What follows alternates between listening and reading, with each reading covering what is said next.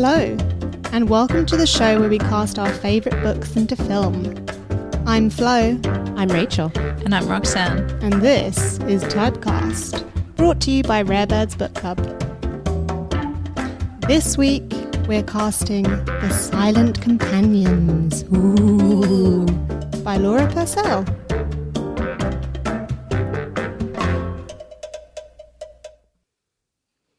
Spooky times. Boo. Ahead. Oh.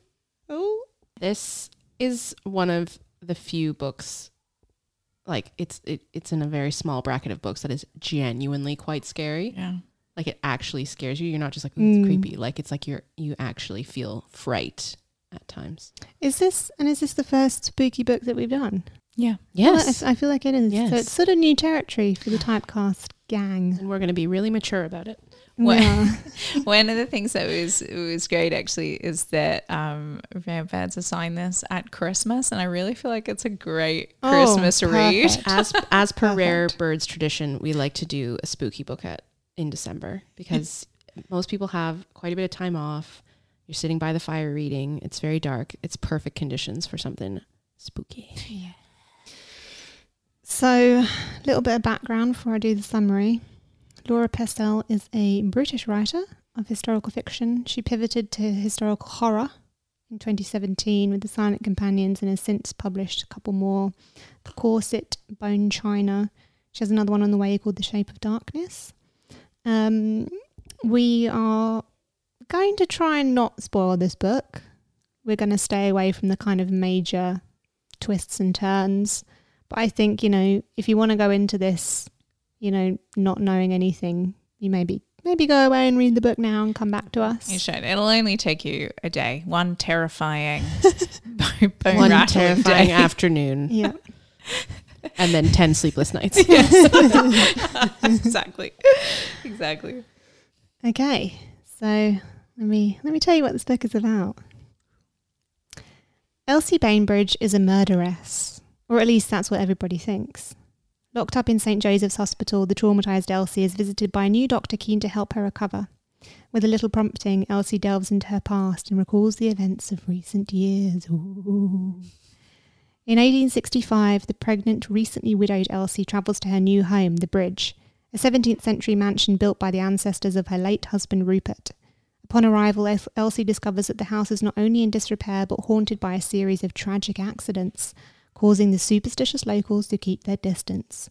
Matters are made worse when Elsie and her companion, Rupert's penniless cousin Sarah, explore the house and discover a strange wooden cutout of a young girl, as well as the 200-year-old diaries of the Bridge's original mistress, Anne Bainbridge.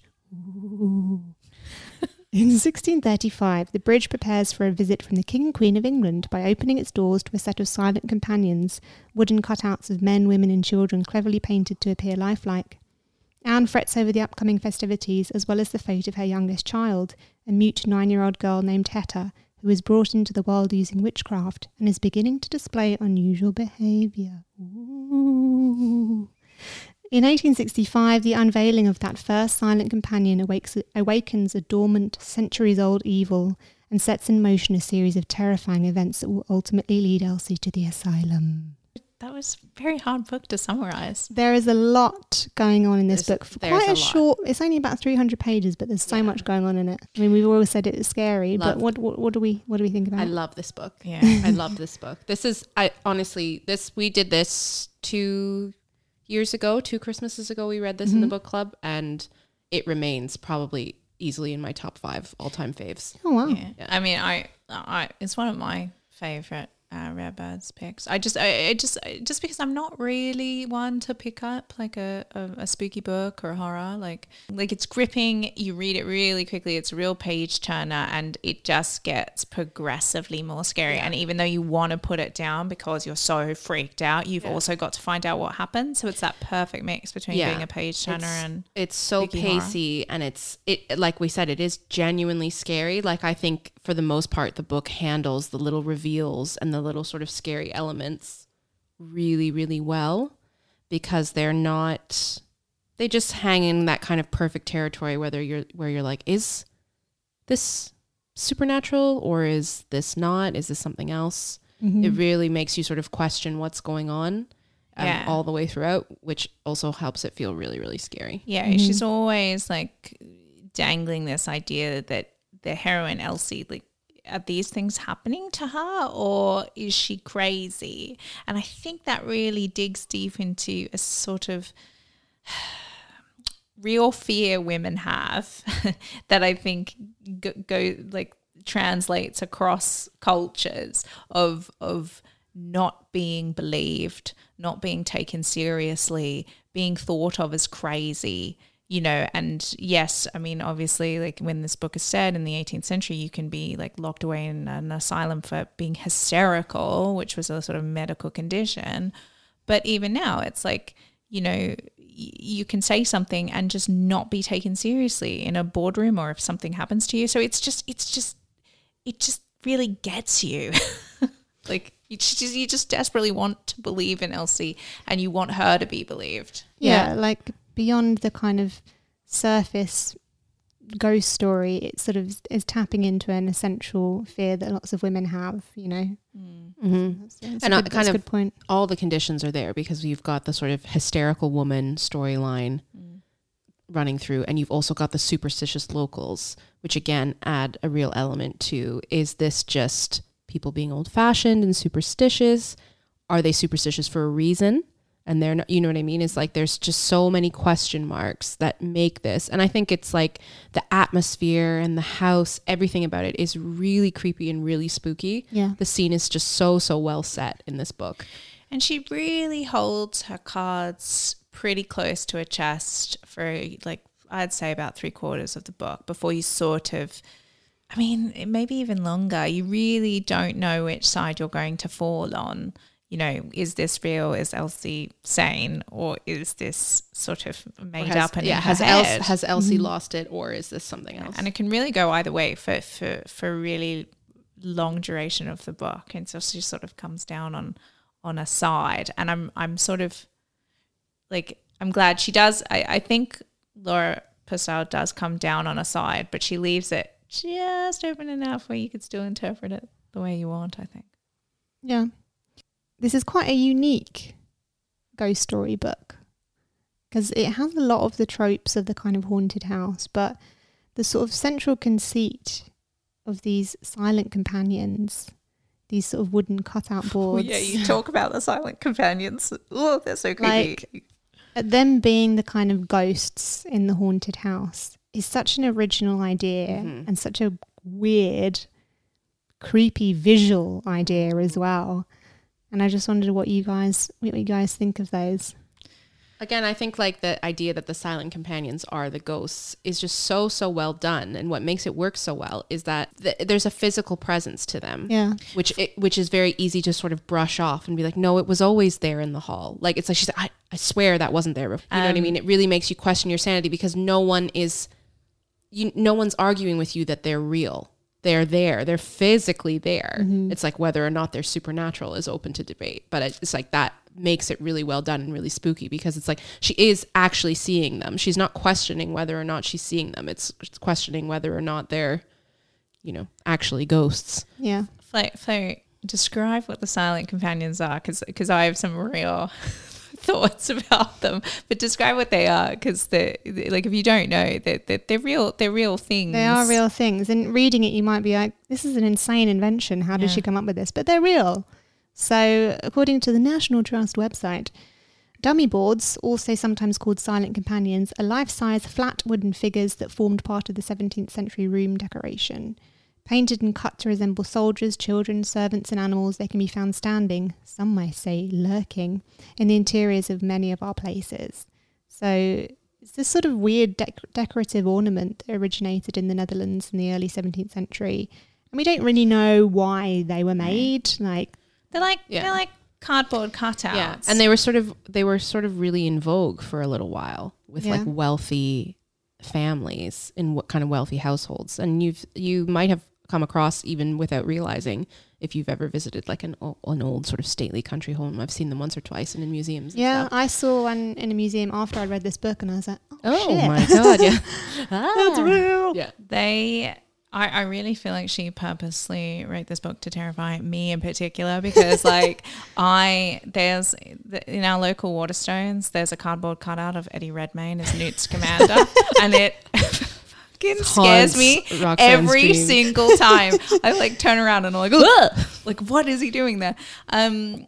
It's, you know, it reminded me a bit. I don't know if you guys saw it, but I don't watch Doctor Who. But there's this episode I once saw on TV, and it was called The Weeping Angels. Oh yeah, that's like the most famous episode. Oh of my Doctor Who, god, yeah. that's kind of what the thing that freaked me out. There's this section where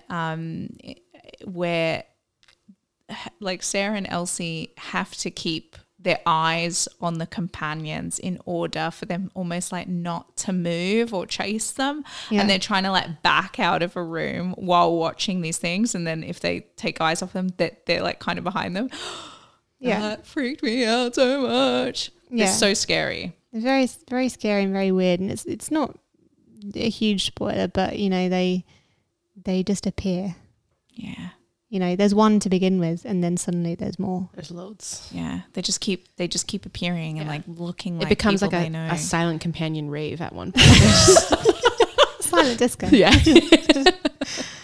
And they're all like grotesque as well. Yeah. Yeah. You know, they're like scary looking. And then people will Very there'll be unsettling, yeah. accidents and then there'll be a silent companion just there. Yeah, like I didn't do anything. I was just standing here. Just standing here with my wooden dummy board. Yeah. It's genuinely like, it's a really terrifying device. And as you say, there is a physical remnant. So it's not like, oh, I saw something and now it's not here. It's like, no, that thing moved. And they're like, Yeah, well, I no, it swear that didn't. moved. I swear that looked at me. Yeah, it's just like a painting. Like you're just being crazy. And then there's like parts where other members of the household think that someone's playing tricks on them because they just keep appearing. And there's like a real like degradation of trust with the members of the household, which is also just really scary. And also, I mean, the other thing that's really clever about this book is that you never rule that in or out. Like that is what it could be all along. You know what I mean? It's like we're never really clear on, Elsie's never clear, and we're as readers never really truly clear about whether this is someone in the household trying to spook her or whether what she thinks is happening is actually happening. Yeah. It's why it makes it so atmospheric and why you're sort of trapped in the horror a bit, because you can imagine yourself, again, just not being taken seriously. What is more scary than something really awful happening to you and not being taken seriously? It's just awful. In the book, there's like a few different storylines, and something I also thought that was really well done is the fact that, so they find Anne's diary and start reading the diary. So this is the 16th century. So there's a bit of a framing device in here where there's a character like living her life in the 16th century, 200 years before Elsie, and the diary is part of that. In the diary, what Anne's writing about and going through is she kind of goes on this journey. Elsie is getting more and more paranoid and more terrified, which is happening in tandem with Anne's life sort of falling apart in the diary. And just kind of, it becomes really quite claustrophobic. Yeah, it's like the sort of nooses tightening as you go on. I mean, I think the Silent Companions in general as an idea is really original and scary and weird. I think where this book has trouble is that there's a lot of other ideas that she wants to explore and a lot of other motifs and horror tropes that she wants to kind of throw at it. And it, in places it doesn't all come together. Because if you take away the Silent Companions, it's still kind of a haunted house story, but just much more conventional. And I kind of wish she'd just stuck to her guns and just really focused on the Silent Companions more. Yeah, I would agree with that. I mean, I think the thing about the Silent Companions is it's actually a relatively short book, and she's packing a lot of story into that. Yeah. Oh yeah. You know what I mean? So There's much. It's very ambitious, multiple actually. timelines, like there's recent, past, present, and then like long past. You know, it's like you have a decision to make as a reader where you decide whether you believe to take what's happening at surface value and to take the ending at surface value, or to lean into the sort of more supernatural, where it's like a real supernatural force. And also, you know, I guess too, we're forgetting that some of these things, I mean, certainly not the shop with Anne, which we won't go into, but with the portrait, that could also be Elsie's frame of mind, because that she delves a bit into Elsie's past, which has not been Yeah, Elsie, that's the other thing is Elsie has quite a bit of trauma in her life, which could also be playing into her state of mind. Yeah. And she's like a recently widowed, like her life has kind of fallen apart as she ends up at the house. She has all her own secrets that need to come up, sort of bubble up, over the course of the book, which is very good for her character, but it does complicate things. But I do think Elsie is a great character. She's a great character. That likable. No. She's kind of a bitch. She's really horrible to Sarah. She gets more likable as it goes on, I think, because she sort of realizes that that there's that nice bit, and I think it's to Laura Purcell's credit, because she starts off so unlikable, but you get on side quite quickly, because there's bits where Elsie's like, oh, like Sarah will say something really sad about her life, and she'll be like, oh, I've kind of been a dick to her. God. Like, and we've all had that thought where you're like, oh, I've been kind of mean to the very annoying person, and then you find out they've got a sad history, and you're like, oh no, I'm just a bitch. Yeah. And I think, she's a really good character. And I think in general, there are some really good female characters in this book, and it's very much female led, isn't it? Yeah. Which is very satisfying. Yeah. Mm-hmm. Yeah. Yeah, it is, because it's all the main characters, all the shakers and movers in this are women, and they're all very, very different, and clearly very different, and I like that. Without giving anything away, Sarah's very annoying at the beginning, but she just becomes so creepy, and I don't know Sarah's why. very much a future Mrs. Danvers. She's just I can see that. See that. Just some of the stuff she does is just really weird. Even if you take away the sort of spooky element, you're just like, oh, she's a creep. I can see why Elsie was a bitch at the beginning. And it's just, and again, with Sarah, the question is always, is she just like weird, or is she sinister? Yeah. Well, the sort of complication with Sarah is that she's Rupert's cousin. So therefore, with Elsie out of the picture, she would be inheriting everything. So there's always that kind of seed of doubt with her. You're kind of thinking, are you... Yeah, she stands to gain from... you stand to gain a lot if things go wrong for Elsie. So that's interest. That's an interesting dynamic from the start, I think. Yeah, for sure. Yeah, something I think I loved the most about The Silent Companions was how complex the sort of web of things is on both sides, on just kind of, again, a surface level thing, this dynamic between Elsie and Sarah, where Sarah would inherit the house if Elsie was out of the picture. Mm-hmm. It also makes sense to be female led. Like, I don't know if I'd ever thought about this before, but a haunted house deserves to be a female led horror, because it's like, who was in charge of households and who's for stuck centuries? at home? Yeah, who's stuck at home more than women? Yeah, and then just like the housekeepers, and the maids, and women staying at home and shifting together in the home. Yeah, it totally makes sense that and all the horrible things that would have happened in the home too. Children lost to well, a lot of the great kind of ghost stories are female led for that reason. I mean, Turner the Screw. Yeah. She's a governess. The Yellow Wallpaper. Yeah. She's recovering from childbirth. The Woman in Black. The Woman in Black. Although the main guy, Yeah, it's the main guy, yeah. But but Daniel Radcliffe. Radcliffe, so it's fine. Very female friendly.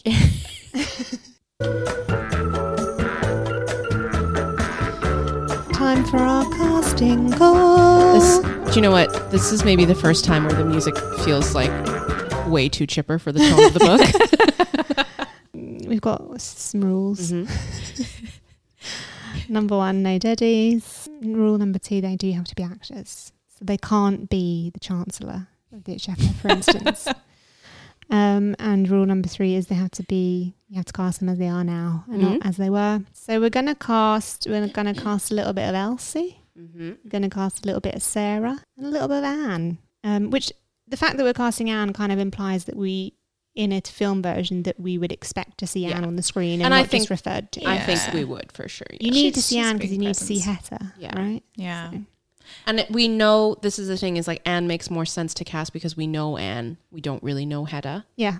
And also, like, there's a big theme of like motherhood in this book. So, and like, Anne sort of represents that, I think. Mm-hmm.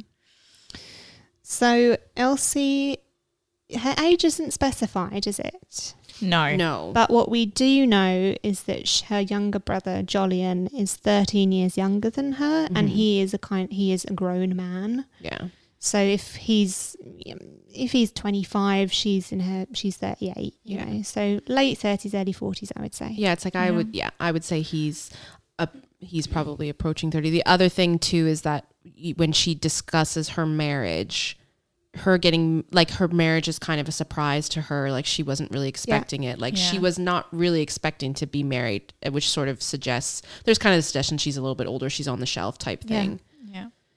So I think anywhere between 35 and 45 probably is the right area. Yeah, I mean, I didn't mind. Like, and if again, I skewed a little older, I was like, all Hollywood women of that age look true. 25 anyway. So, Yeah. And we also, she's not really described that much, but has blonde hair and brown eyes. Second character we're casting is Sarah. So she is quite specifically described in the book with this description: those mud brown bovine eyes that held no spark of intelligence, the pinched cheekbones and the lanky hair that always dribbled out of her bonnet. She'd seen shop girls with more refinement. Ooh, shade. Pretty harsh. Yeah. From Elsie there. I think I feel like the key factor for Sarah is everyone just thinks she's kind of stupid. Like everyone, whether it's like that's warranted or they underrate her intelligence, but it's like they see her as like slow, guileless, you know what I mean? Just no just polish. Sort of not even worth thinking about. She just sort of merges into the background. She, just not an interesting person. Yeah. I didn't think she was late 20s. I thought she was basically the same age as Elsie. Oh, really? Yeah. I mean, pictured it's her that again way. not specified, so I just guessed. I feel like she seemed younger than Elsie. The reason I thought she was because Elsie finds her so irritating and like her like girlish voice so irritating, it kind of like made me think she was older and sort of affecting this sort of girlishness a little bit through naivety. But I wouldn't say that the age is particularly important. No, it's not. It's not. Vibe, spirit, presence, etc. And then Anne Bainbridge, again, age not specified, but she has like, is it 2 or 3 sort of grown sons, as well as a 9-year-old daughter. So we would, she must be in her 40s, maybe her 50s. A little bit older, yeah, for sure. And again, not really described. She is described as a plump blonde woman with tired eyes, pretty if a little jowly. Again, quite harsh. Yeah. But yeah. Again, I don't think it necessarily matters. I don't think because her boys don't really figure much into the story. I think she, again, I mean, in my mind, I kind of cast all the actresses around about the same age. Mm-hmm. So they're sort of mirroring one another. That's fair.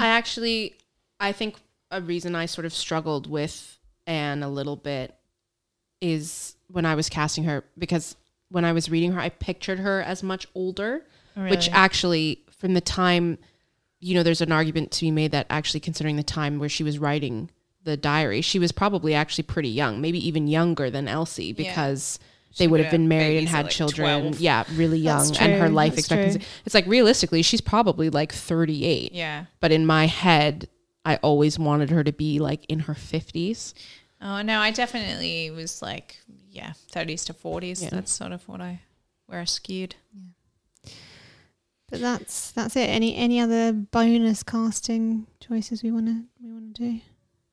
No, just the 3 ladies. The 3 Bainbridge ladies.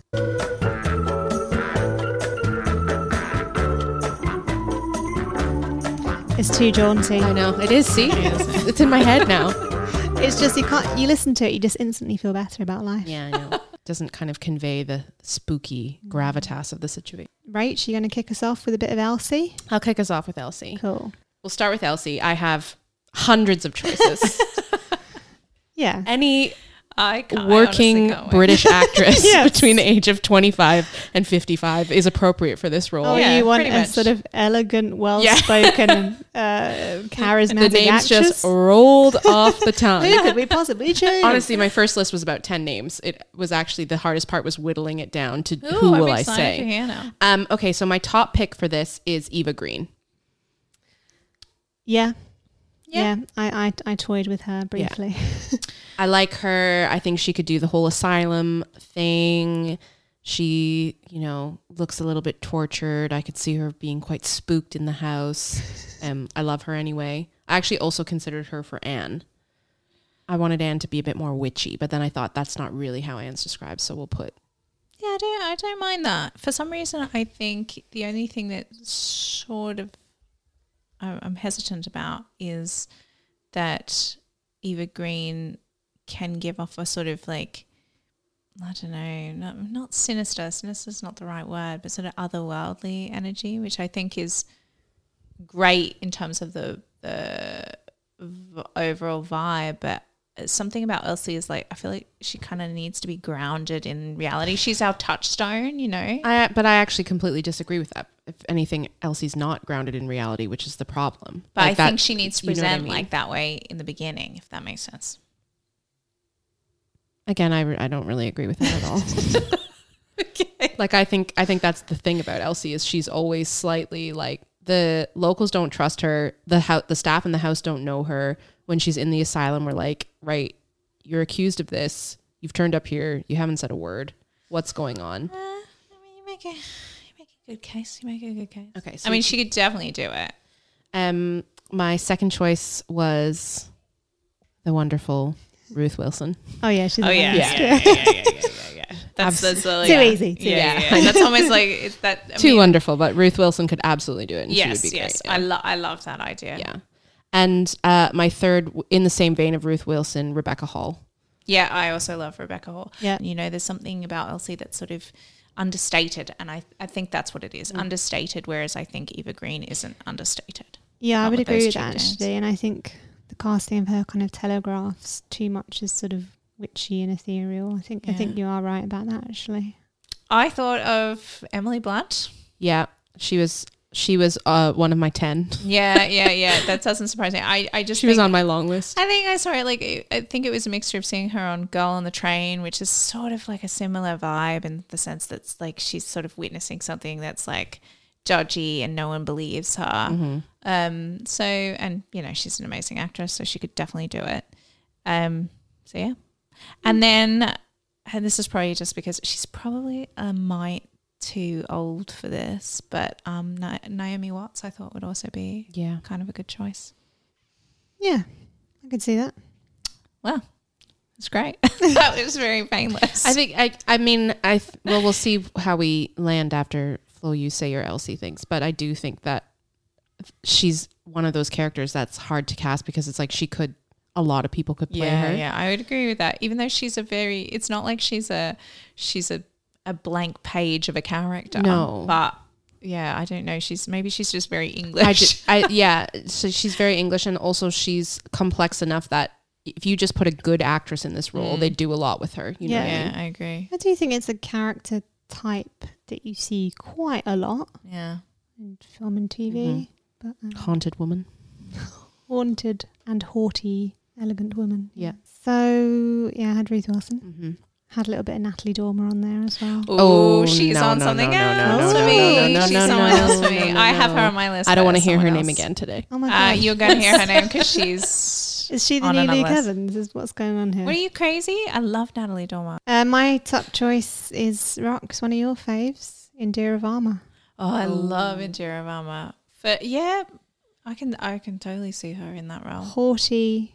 I keep saying the same words, but I think that's what we're looking for. Haughty, elegant, beautiful, a little bit of, she can do bitchy energy. Oh, I love her.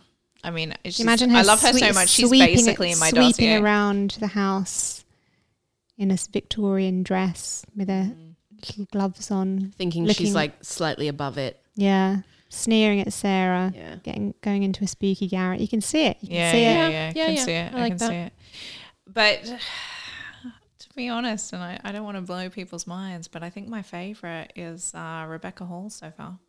I tell you what it is. The reason I think Rebecca Hall, because I think she can do haughty energy. I think she can present as sort of understated, but there's something like I think she could do that sort of really, I'm scared, I'm really terrified kind of. Seen the reason I thought of Rebecca, I mean, I just love Rebecca Hall, full stop. She's the best. But have you seen the film The Awakening? Yes, that's what I was thinking of. Yeah, that was kind of how I got onto her, because I was like, there's similar. The Awakening is also like a spooky kind of ghosty story, which has kind of a crappy ending. But spoilers. But yeah, go on. Yeah, there's Elsie vibes in that character. Yeah, so that's kind of how I got there. I mean, and Reese Wilson's amazing and Jerry Obama's amazing. I mean, this is an embarrassment for riches right now. It is, yeah. I mean, I also think Rebecca Hall, she kind of has a face. She has sort of as a pained face. That's it. Like she looks like she's someone who's been through traumatized. Yeah, and that's why I think I think that's the best one so far. I have two choices for this. Okay. Both I think could do it. The first is, we've talked about her before, Jessie Buckley. I had her on my list. Yeah. I think she would be good. I think she'd be really good because Jessie Buckley is such a gifted actress. She's been in tons of roles where they've made her really sort of plain. Mm-hmm. Like you could see Jessie Buckley sailing under the radar, but she's also a good enough actress that she could sort of raise that question mark about, is Sarah sinister? Is Sarah smarter than she looks? You know, when the turn comes. I just think she'd be excellent. Mm-hmm. I don't mind that. Doesn't blow my socks off, but I don't mind it. Okay, so then my alternate choice was Gemma Whalen. Who is Yara Greyjoy. Yeah.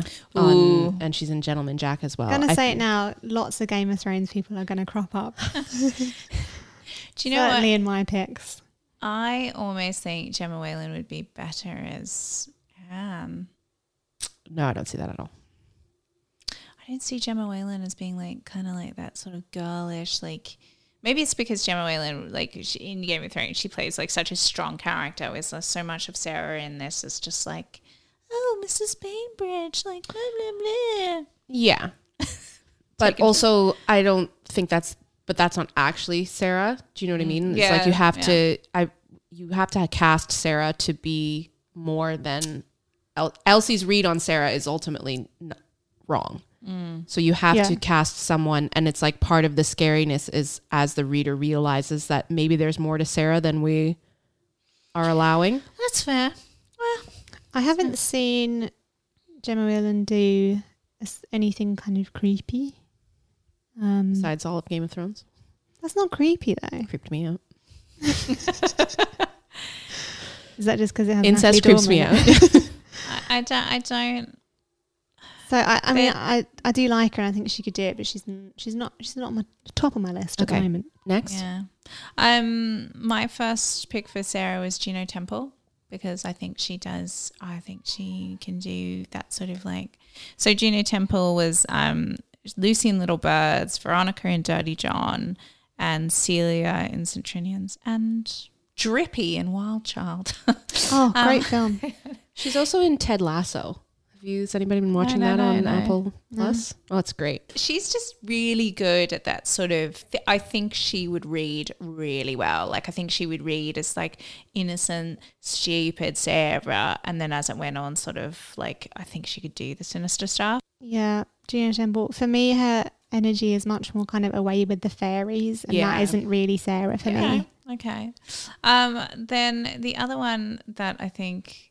I went back and forth because I was like, oh, she could do a really good Anne as well. But I thought, and she's probably like a bit older than we were discussing for Sarah, but Romola Garai, because I think she can look really plain but really innocent, but also she can give off some sinister vibes. So Romola Garai was she was Marin in The Miniaturist, where she was super creepy as like a sort of like, you know, in that miniseries, and then she was Sugar in The Crimson Petal and the White, and Emma in one of the BBC adaptations of Emma.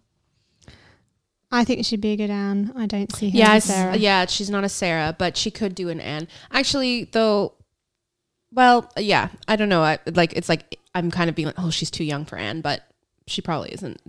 I think she could be a good Anne. She could also do an Elsie, actually. She could, yeah. I know. Yeah. I've really felt like that, even though these characters, these female characters in the books are very different, it almost felt like you could do interchangeable. I think it's also because their circumstances have a lot of similarities, and it's like all three of the women, what they all have in common, even though their circumstances are different, they're all ultimately powerless. Yeah. So that sort of lends itself to, you know, like they're linked quite closely, and I think that is also why we find it kind of easy to interchange them. Because you're right. They're three Bainbridges, so they have to kind of be. So my two Sarahs are skewed a little bit younger, and I really went in on the creepy energy. So my number one pick is Morfydd Clark, who is a real up and comer. She was recently Mina Harker in Dracula. She's playing Galadriel in the new Lord of the Rings series. She's in this upcoming horror film called Saint Maud. She is really creepy. Right? Yeah, she is great. I'm trying to think of all the things I saw her in, but it's just one of those 10 out of actresses 10 that I creepy. associate with creepiness. Was she in the recent David Copperfield? I think so. I think she might have been. And she also had like a bit part in His Dark Material. She plays like this sort of nurse. That's a brilliant pick. You've spiked Sarah for sure. That is brilliant because she is like, she can do that sort of in David Copperfield. She plays that like really flighty, you know, character. But then I've seen her be creepy. If we have her looking too sinister, would that be sort of a giveaway? I don't think she does. I don't think she has to look sinister, but I think she can begin. She to could. be creepy. She's a very good actress. Okay, I think. fair enough. Yeah. I think that's brilliant. Thanks. And my other choice for Sarah is Faye Marsay, who played the waif in Game of Thrones. She was in an episode of Black Mirror. She was in Fresh Meat. And again, I'm thinking primarily of her in Game of Thrones, but I think she has a similar creepy energy, which I think would be good for Sarah. I like that. I like that better. I prefer Morfydd. I prefer Morfydd as well, but I prefer Jessie Buckley, but you know, we can't all have what we want. You're already getting your Elsie. Rebecca Hall was clearly the best choice. I'm going to be honest and say I don't have much for Anne. okay. I found Anne a real challenge, but this is I really only have one. This is my suggestion. An actress called Beatty Edney, who you might know from Poldark. She plays Prudy. So she's a little bit older. Oh yeah, yeah. She's the one that like yeah. Tin But I liked her because she, I think, can kind of occupy the space where I feel like Anne has, where she's both smart and dumb. It's like Anne kind of accidentally gets herself in over her head. Oh my God, she was in Highlander. Yeah. Oh my God. I don't hate it, but I didn't pitch her. It's not that it's a bad casting choice, because it's not at all, but I didn't pitch. I pictured Anne quite young. Okay. So. Second choice, Eva Green. Stop. Actually, I do think Eva Green would make a better Anne than she would a Elsie. I don't know about that, because I feel like Anne is kind of seems on the surface like kind of normal and pleasant and affable and non-threatening, and I think Eva Green doesn't read as any of those things. Do you know who? It's like I just couldn't find an actress like this, but it's like what I kind of pictured Anne as is the mum in Young Victoria. You know, Emily Blunt's mum. I don't recall the actress. I don't know what the actress. I will. So you didn't think to actually look up this actress? Because she's way too old. She was too old in Young Victoria. Oh, I see. It's just her look and her kind of vibe. Miranda Richardson. Oh, yeah. I mean, Miranda Richardson can play, but then Miranda Richardson, I feel, has played those kind of roles. But I do think she's probably a bit too old. Yeah, she's come up a lot recently, hasn't she? I love Miranda. Yeah, she's great. Yeah, she's good. Yeah, which is, I didn't suggest her because she is too old, but it's like that kind of like, picture her really rosy cheeks. She's like doing her gardening spells, and then it all goes awry. And I just could not find what I was looking for. I know what you mean, actually. I have a major curveball for Anne. Oh God. I just feel like you guys are going to react so badly to this, and I honestly didn't think this actress had the chops for this kind of role until I saw her recently in Belgravia. But Alice Eve. I had her on my list. Oh yeah, did you? Anne. Yeah, because she plays Susan in Belgravia, and she is so good in it. Like I really thought she was like a real scene stealer in it, because she's quite creepy in it, dull almost. But yeah, there's something to her. I just thought she was great in it. I think she'd be good, and I like the kind of the contrast between the way she would look, and she's this kind of perfect, she's the wife on his arm, you know, she's there by his side managing the household, being the perfect wife, and then all of this sort of dark secrets beneath that bubble to the surface. Yeah, I always like sort of pictured her as like serving girl turned lady of the house was the sort of read on her, but going in that, like what you're saying, Flo, about her being like perfect and having other stuff going, Alice Eve would definitely be a good pick in that sense. I'm so glad that went down well. Yeah. The other one I was going to say, which actually I don't think would fit now, was Natalie Dormer. No. I actually had her on my list. Oh, really? Yeah. And But I bumped her up to an Elsie. But I mean, I think Alice Eve, Alice Eve and is then good, now yeah. maybe like we could bump maybe Romola Garai as a possible. I think Romola Garai would be good. My suggestion was Jodie May. In tons of period dramas. She's in Last of the Mohicans, and most recently she's played Queen Calanthe in The Witcher. Yeah. That's a good choice. And it's a very powerful turn that she does in The Witcher, but she's also very good at doing kind of gentle and soft and kind of unassuming. I think she has a nice kind of earthiness to her. You can imagine her kind of being a white witch, I think. Yeah. I kind of like the idea that she could be like secretly powerful, because it's like she has to be powerful enough to create a magic daughter. You know what I mean? I think negotiations. Does Alice Eve have the power to create a magic daughter? I'm going to say no. I think we need to do some negotiations. Okay. I think maybe Rebecca Hall. Offers to the table. Rebecca Hall for Elsie. I want Morford for Sarah. For Sarah, and then Alice Eve for Anne. And then I think I think walk away without causing a fracas. I think it's a shame to leave Jessie Buckley on the table, but so be it. Who gets inspiration, huh? I don't know if we were all pretty good. We were all pretty well behaved this season. We've been well prepared the last few episodes, so we don't really need to call anybody I out. think Flo should get it for Natalie Dormer. Rachel's about to flip this table. Ninny Hammer of the Week goes to Natalie Dormer.